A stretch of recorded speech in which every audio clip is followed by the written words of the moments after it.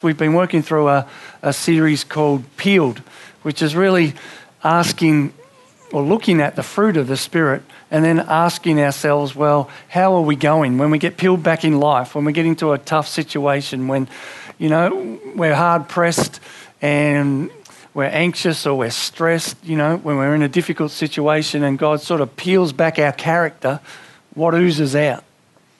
And we can run through that list and we can probably tick a box for some of them and do fairly well. For others, God is still very much a work in progress on us.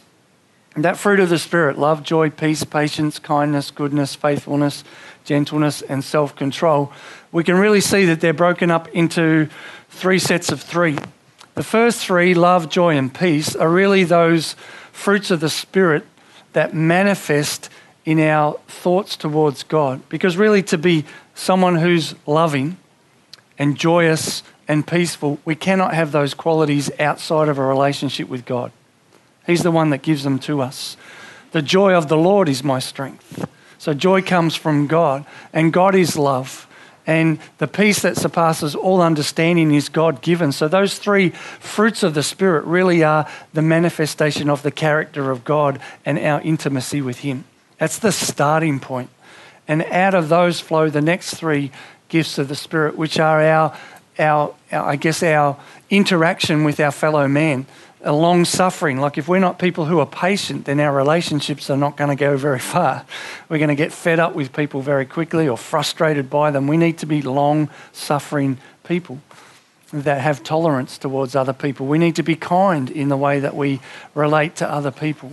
And then we need to be good in the sense that our relationships with people are always looking to bless, to build people up, to see the best in them, to grow them in God. And then we come to the last three fruits of the Spirit, which really are more who we are as people. Are we a faithful person? Are we faithful to our family? Are we faithful to our wife, to our children? Are we faithful to our employers? Like is our character one that's a faithful character? Are we meek? And meek isn't a weakness, it's just a gentleness. So when we interact with people, our gentle nature actually draws people to us. I really imagine Jesus as someone who was very gentle, that people were gravitated to him. They were attracted to him because he was just someone who would always speak the truth in love, would always tell you what you needed to hear, but it would be done in such a way that you'd be able to receive it. And that's what a good friend does. They don't avoid the issues. They don't speak lies to you. They don't flatter you. They tell you the truth. They stand by you, but they do it in such a way that you can receive it. You can take on that truth and you can change because of their gentleness. And the last fruit of the Spirit is self-control, which is our capacity to say no to the lusts of the flesh. So if we're Christians that cannot get on top of our desires or our ungodly appetites, then we're going to get caught up in all sorts of things that are going to rob us of being godly men and women. And so they're the fruits of the Spirit. And we've been looking at those because out of those come the gifts of the Spirit. And what we want to begin to look at over the next couple of weeks is what are the gifts of the Spirit and what has God given to us individually? How do they play out in the life of the church? And having an understanding of the way that God's wired us and equipped us and empowered us will enable us to minister to the world, minister to one another, for the church to be a place where you just don't come and receive information. We are ministers that minister to one another and minister to the world. And we do that with the gifts that God has given to us. There are diversities of gifts, which means there are many gifts that God gives, but the same Holy Spirit. There are differences of administrations, but the same Lord. And there are diversities of activities, but it is the same God who works all in all. But the manifestation or the exhibition of the Spirit of God is given to each one for the profit of all. For to the one is given the word of wisdom through the Spirit, to another the word of knowledge through the same Spirit, to another faith by the same Spirit, to another gifts of healings by the same Spirit, to another workings of miracles, to another prophecy, to another discerning of spirits, and to another different kinds of tongues, and to another the interpretation of tongues. So out of that list, we have what is commonly known as the 9 gifts of the Spirit. But there are actually more in Scripture. We got out of Romans 12, there's another lot of gifts, and out of Ephesians and 1 Peter, there's a few as well. But our focus is going to be on 1 Corinthians 12 and what we might call the power gifts. That God has empowered the church to use these different gifts because that gives us the capacity to represent the Godhead in completeness.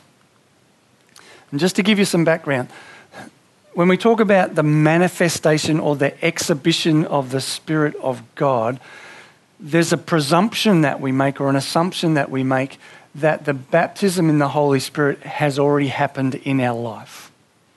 So the Holy Spirit is manifesting himself through us. But if the Spirit of God isn't resident inside us, then we cannot manifest those gifts.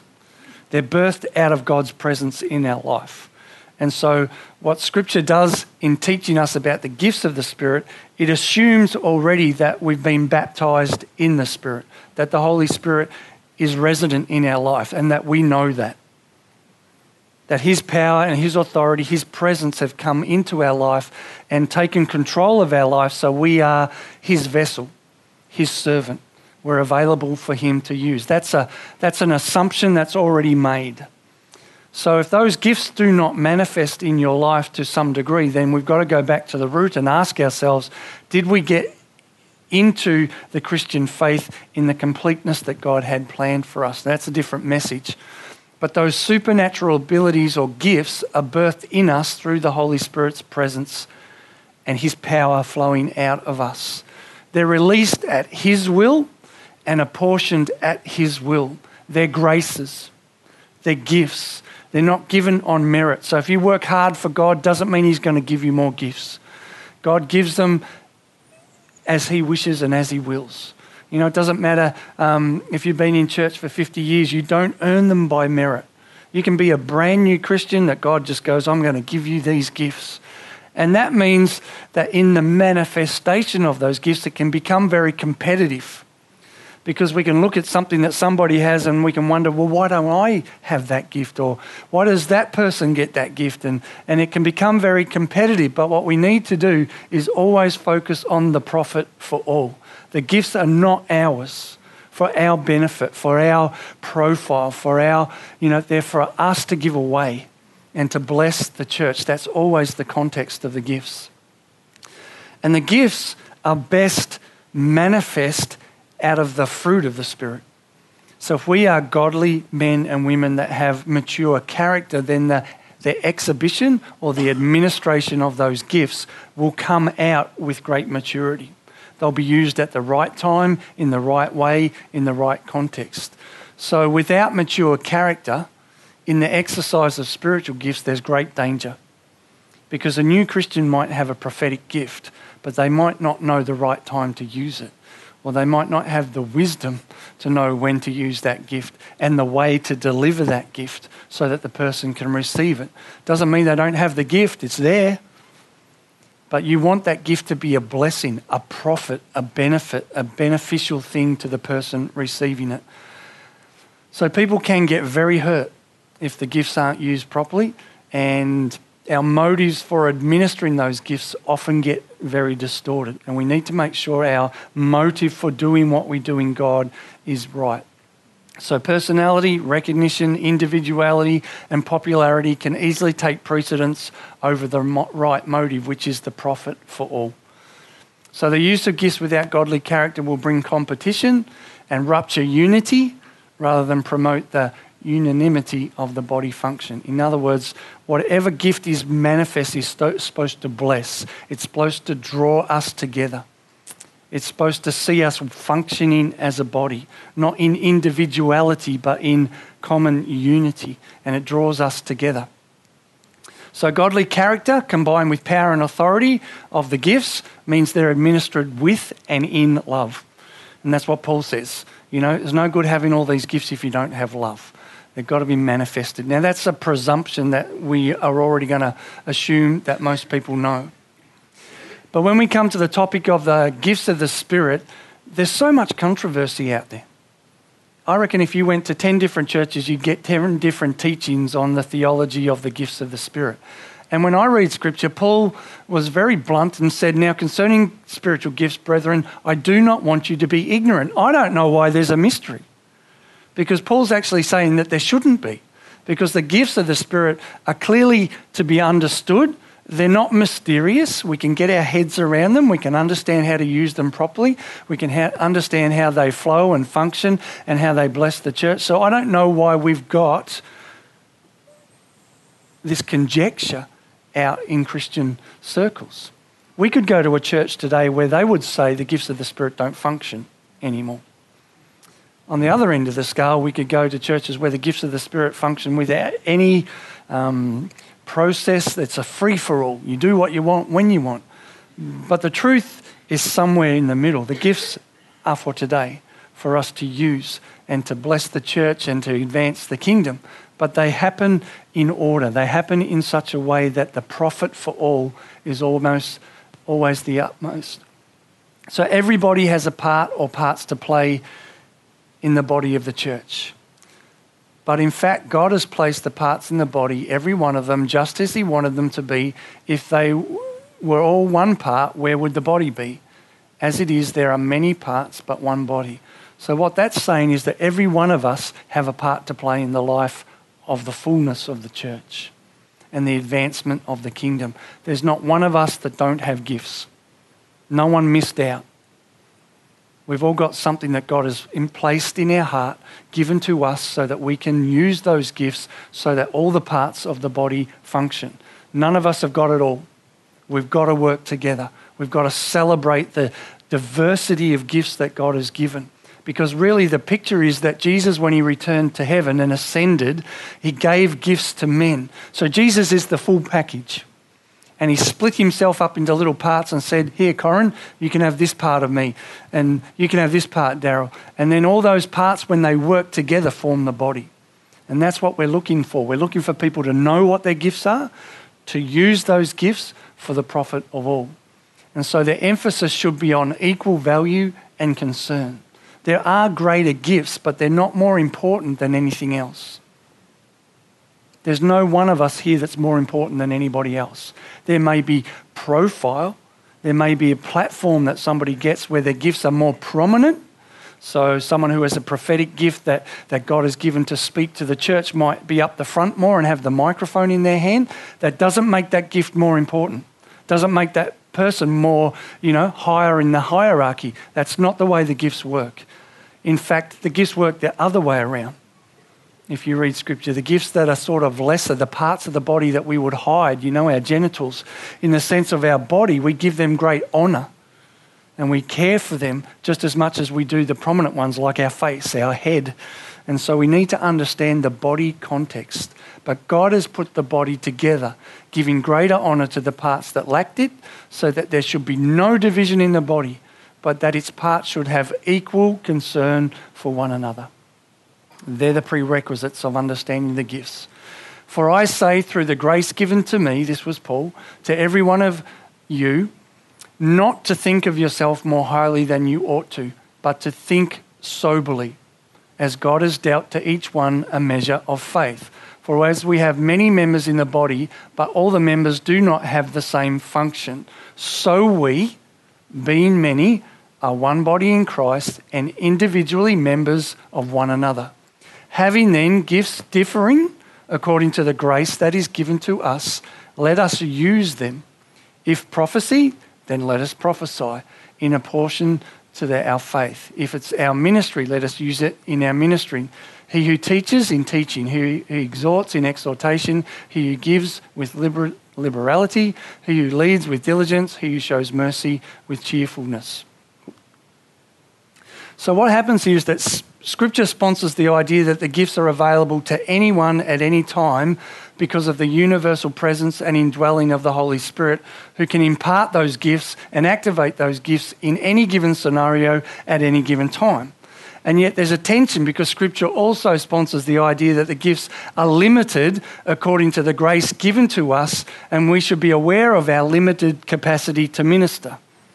There's this tension in Scripture. And so we often get a scenario where we go, well, I don't have the gift of healing, so I won't pray. Or I'm not a prophet, so I won't even think about prophecy. But we need to hold this in right context, because I think that God can use us at any time, anywhere, to manifest those gifts. So I don't think that any of us should be saying, well, I'll never be able to use the 9 gifts. Because I think if we step out for God and we minister for him, he'll use us. But I also think that we're wired up in such a way that there are gifts that we are likely to be more prominent in more regularly. And we need to know what they are. And we need to use those gifts. So we get around that tension by not thinking that the gifts are medals that we wear on our chest. Oh, so Mark Wilson has 8 of the 9 gifts. How many do you have, Paul? Oh, you only have 5. Not doing so well, are you? But I know Daryl has 6. You know how it can get like that? That is totally the wrong context, because they're tools for the job. My understanding of the gifts are as if we turn up for work for the Lord, for the kingdom, and we do the job, and we're in a scenario where we need to discern spirits, the gift of discerning spirits will manifest. But I don't have to go back here and say, I have the gift of distinguishing spirits. It's the wrong context. They're tools for the job. But God has wired us up so that we do play parts in the body. So my gift is teaching. That's my gift. There's lots of other gifts I don't have. But the beauty of the body is that we've got them all. And if we can celebrate that, if we can make space for those gifts, if we can allow people to discover what those gifts are, the body gets the benefit. Because we've got all the parts. We're not just a church that has teaching. We're a church that has prophetic. We're a church that has evangelists. We're a church that has pastors. We're a church that has all the gifts functioning in the life of the church. That's where we want to go. So the gifts are not primarily about who has them. So when we do an analysis like what we're doing today, it's not looking at my personal list and thinking how proud I am. It's actually saying, what part do I play that blesses the body? What part do I bring that will enhance the church? And any degree of individuality that's expressed within the body is always set within the context of the profit for all. So if God gives me a gift of teaching, the whole point is if I don't teach, the body doesn't get blessed. If I have a prophetic word, if I don't use that word to bless the body, the body misses out. So I think the context that we have in the church life today is that we're lacking rather than celebrating the overabundance of gifts. The gifts are here. We have to recognize them, activate them, posture ourselves, position ourselves so that we're the instrument that God can use. Not going, oh, I don't think God will use me today. Wrong mindset. They're tools for the job. Step up for the job, God will put the spanner in your hand. He'll put the word of prophecy. He'll put the word of knowledge in your mind. He'll put the word of wisdom there. He'll give you the gift when you need it. You don't need it when you're dormant. You need it when you're doing the job. So the more we do the job, the more the gifts will flow, the more that they'll be activated, the more that we will be empowered. So holding and maintaining sober judgment requires humility. There's nothing worse than someone thinking they have a gift that they don't have.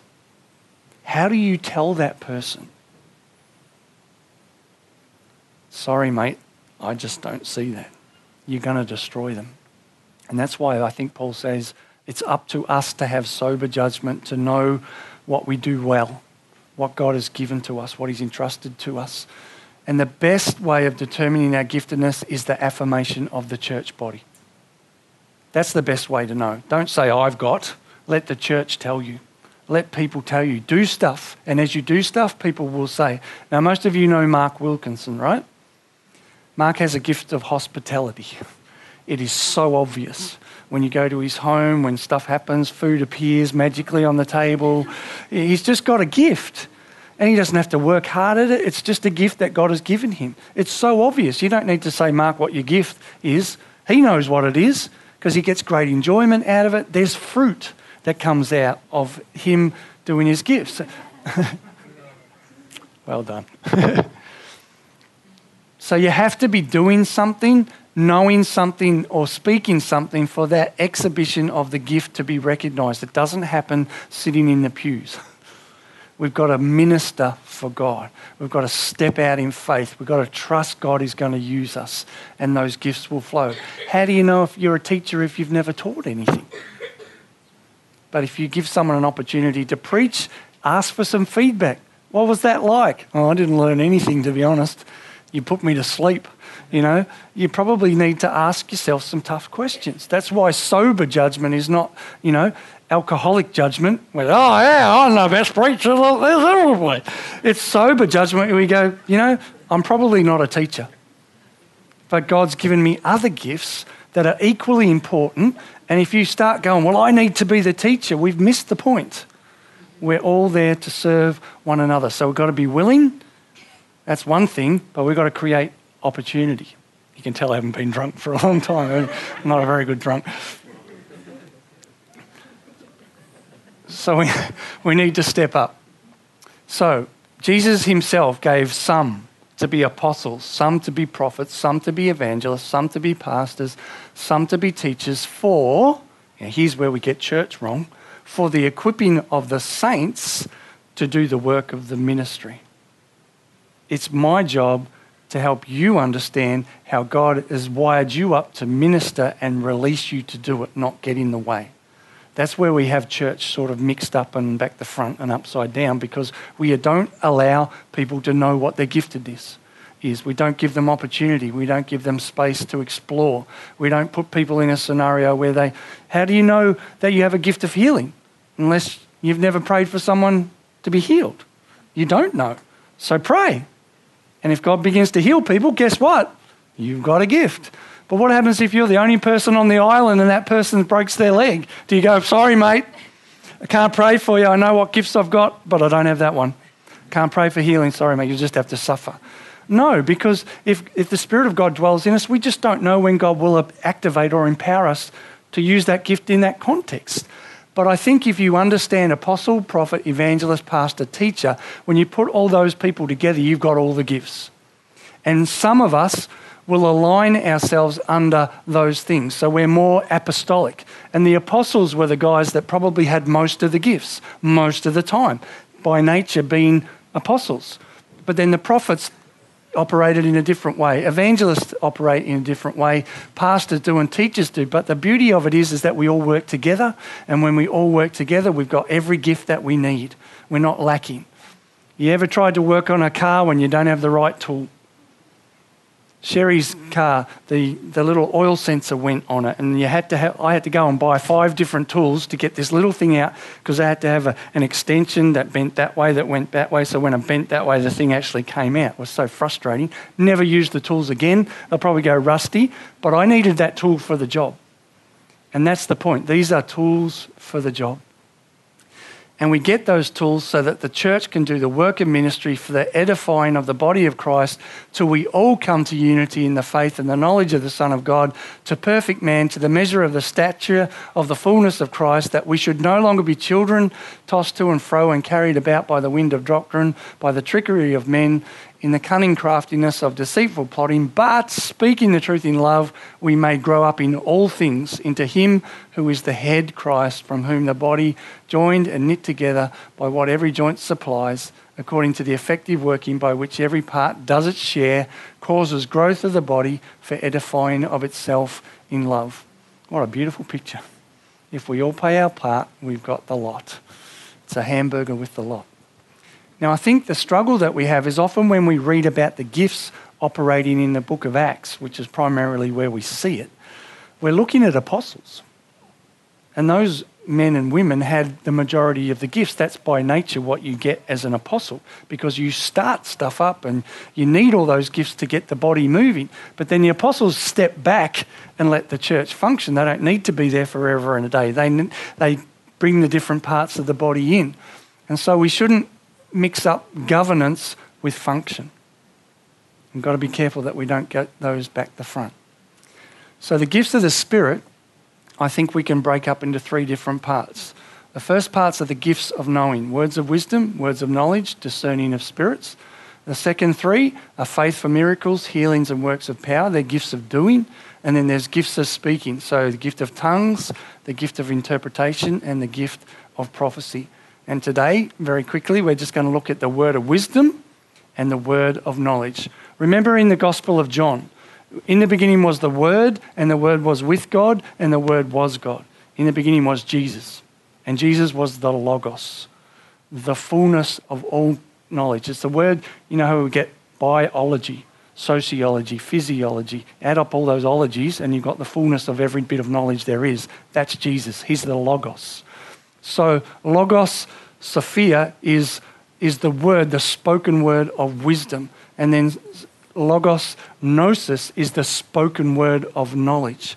And so we're looking at two gifts of the Spirit that are only mentioned in 1 Corinthians 12:8, and nowhere else in Scripture are they used. So it's very difficult for us to know quite precisely what those gifts are, because there's not a definition. There's just a statement. There is a word of wisdom, a word of knowledge. Now, we're smart enough probably to figure out what they are by looking at what unfolded. So the word of knowledge, therefore, is knowledge received from the Holy Spirit to enable us to more effectively minister to the needs of people, to know and understand situations, circumstances, and strategies of the enemy, or the kingdom of darkness. It enables us to know how to speak in the above situations with the knowledge that can surprise, baffle, disarm, open up, bring answers, healing, and understanding. So the prerequisite is not necessarily to be a knowledgeable person. It's knowledge that God gives to us by a download just like that. It just happens supernaturally. It's supernatural revelation of a fact about a person or a situation which is not learned through the efforts of the natural mind. So I could sit here and I could look at Sam up there and I could conjure up something and I go, Sam, I think God's saying, and he might go, you're right. But I've done that with my human mind. What the Spirit of God does is just plant something in your mind that you could not know that any other way than God gave you that revelation. And it's for you to use. Now, a word of knowledge is a spoken out something. You might have knowledge about a situation or someone, but it's not a word of knowledge until it's professed, until it comes out of your mouth. And then it actually becomes prophecy because you're declaring something to be true. So it's not learned through human efforts, but it's a fragment of knowledge, truth or error or fact, freely given by God, disclosing the truth which the Spirit wishes to make known concerning a particular situation. So we could be in a prayer ministry situation, and Cheryl and I could be praying with somebody. And then what God will do is we'll be struggling to discern why this person's got a blockage in their life. And Cheryl will just get this word and she'll say, we're dealing with this. And that person will go, how did you know that? And Cheryl didn't know that. God planted the word. Now, you've all heard of a guy called Charles Spurgeon. He was preaching one day and he stopped and he said, young man, those gloves that you're wearing, you stole them. Go back and give them the money. Now, how would he know that? He didn't, because God gave him the revelation of knowledge. So it's all about truth. It's all about disclosing lies. It's all about us growing in God, moving into holiness. And it's a great gift because it allows us not to waste our time. It allows us not to be deceived. It allows us to know exactly what God wants us to do in a particular situation. And we go straight to the cutting point. And the Holy Spirit knows everything. He just gives us the privilege of drawing us into his knowledge and saying, well, Kelly, this is what it is. Speak it out. And by speaking it out, we actually help those people. We bless them. We might expose stuff in their life, but it's for the purpose of loving them to be whole. So we can use that gift of knowledge, word of knowledge, for correction, for edification, for exposure. So Ananias and Sapphira, remember when they had that property?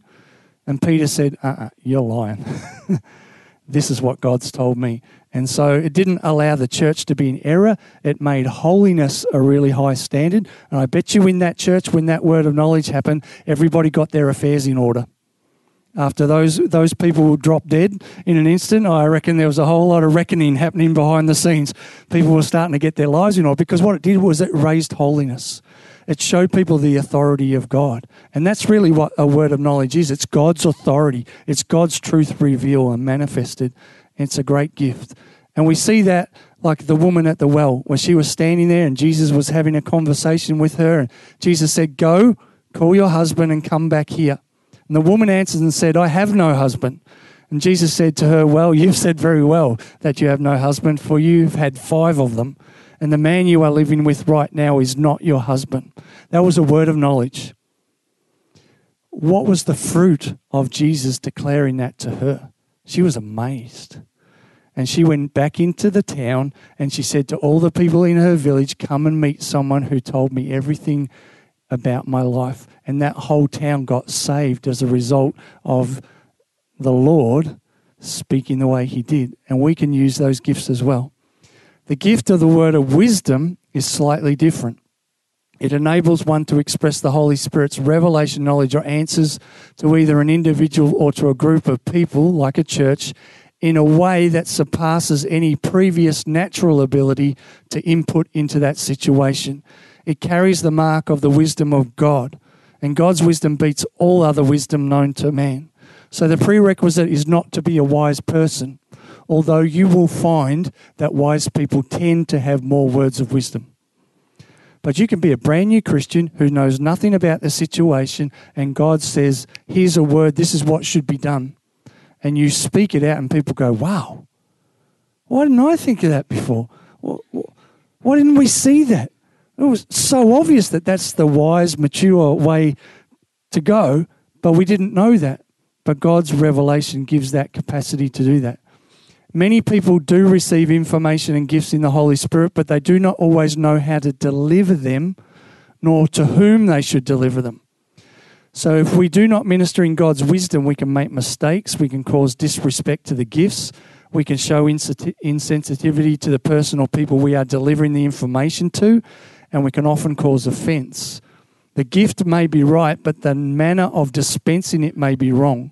So the word of wisdom helps us to deliver it right, the right application of the knowledge. Now let me give you a good example. In Lystra, a certain man without strength in his feet was sitting, a cripple from his mother's womb, who had never walked. This man heard Paul speaking. Paul, observing him intently and seeing that he had the faith to be healed, said with a loud voice, "Stand up straight on your feet." And he leaped and walked. So Paul was watching him and observing him, and he could see, word of knowledge, that he had the faith to be healed. But then he spoke out a word of wisdom, which was, "Stand up on your feet, Ben." See, he had the wisdom to know what to say in the right context. He didn't say, "Do you want to be healed?" He didn't say, "Do you have the faith to be healed?" He already knew that. He knew what he needed to say. The wisdom of God in that situation was, "Mate, just stand up." And he stood up and he was healed. So you see, the wisdom, word of knowledge and the word of wisdom are very closely aligned. They're often interchangeable. They're hard to separate, but they are different gifts and we need to celebrate them. So both the word of wisdom and the word of knowledge are gifts of the Spirit. They are Spirit-inspired, they're supernatural in nature, and they help the Spirit-filled believer to bring the presence and the reality of the living Christ into a situation, as well as to bring answers to humanity, both individually and collectively. I tell you what, we need these gifts because we need God's wisdom. We need to know his knowledge so we don't waste our time. Can you imagine Jesus when he was feeding the 5,000 and they began to come to him for ministry? If he had to sit there and go through all their journey and all their history to decide what they really needed from God, he'd still be there now. But because he had words of knowledge, words of wisdom, because he was Spirit-filled, because he was God, the whole package of gifts, he was able to say, "Stacey, bang, right on the money, right on the nail." And so he was able to minister more often, more frequently, more precisely. He didn't get confused by the enemy. He wasn't sitting there trying to conjure up in his mind, "Oh, what will I say about Stacey? How can I bless her?" He just knew. And so he spoke it out. And for us as a body, we need these gifts. We need these gifts to bless one another, to encourage one another. We need these gifts in evangelism. We need these gifts as prophetic words. Now, a lot of you know Greg and Julie Bailey, who've come here a number of times. Their ministry is becoming more and more about going into the workplace, into unsaved businesses, and allowing God to give them words of wisdom for those people that run those businesses. Now, they're not Christians. And they're like, how do you know that? How do you know that? Well, they don't really know. It's God's revelation. But the profession of that word can be so inspiring. Now, I can tell you that I would not be in ministry unless it was for a word of knowledge and wisdom. Because I was going to walk away from ministry, and Greg and Julie prophesied over Cheryl and I, and they didn't know us from a bar of soap. We'd been pastors in a church. The church had self-destructed. We didn't understand why. We felt like we'd done everything that God had told us to do, and yet it ended up pear-shaped. It was a horrible experience. Never want to go through it again. And the aftermath of that was I was left confused, bewildered. Didn't want to go on, didn't want to get hurt again, and so I'd given up. But they prayed for us. They put their hand on us. They didn't know us from a bar of soap. And they said, the first line that they said was, Mark, God wants you to know you didn't make a mistake. You did what I told you to do. The outcome's not your responsibility. You were faithful. Now, can you imagine what those words were like in my ears and my heart and my spirit? Totally removed the doubt, the fear. It was like someone let the pressure valve out. It was a beautiful word. They didn't know me. They didn't conjure it up. It came straight from God. And then they encouraged us with a word of wisdom to go back into ministry and God's perspective to do it this way and to do it differently next time. And so we were ministered to. It was such a beautiful thing. It was only a couple of sentences, yet so precise in God and such a blessing. That's the Spirit of God at work. That's why we need the church to move in these gifts. That's why we need to take the risk to allow those gifts to function. Now, it is such a blessing when that happens through you. When someone comes and says, will you pray for me? And you go, oh, I don't know what to say. Exactly the point. You don't know, but God does. So you just start off generally. Just start off, Lord, give me something. You know, I'll just pray. Lord, I pray for Peter. I thank you for his life. I thank you for his beautiful family. Thank you for his beautiful kids. And suddenly you'll just get this inkling, this little raw thought. I'll pray down this corridor. Lord, I just pray that his work situation would change. And then suddenly God begins to open up the revelation. But if you never pray, it will never happen. If you never pray for healing, no one will ever get healed. If we never get into situations where we need to do deliverance, you'll never need to distinguish spirits. So we need to be doing the work of ministry. Then the gifts will manifest. Then we'll be able to celebrate what God is doing. And it's such a good thing to be an effective tool in the toolbox. I want to be a tool. If someone calls you a tool, you go, yeah, mate, I'm a tool. I am. I'm God's tool. And in fact, I'm a spanner, I'm a wrench, I'm a screwdriver, I'm a Phillips head, I'm a flathead, I'm all of those. Makes us effective in God. And that's really what God wants us to be, is to be effective. Now, in a couple of weeks' time, we're taking a heap of people to Fiji. I can tell you what will happen. Because of the situation those young people and those families will put themselves in, God will turn up. Because they're taking risks. They're stepping out in faith. They're in situations where if Jesus doesn't show up and manifest himself, we're going to look pretty silly. But that's when God works. Because he wants to be in places when it is only him that can do it. He just wants us to be people of faith, people that are willing. And we need to create a church where there's opportunity.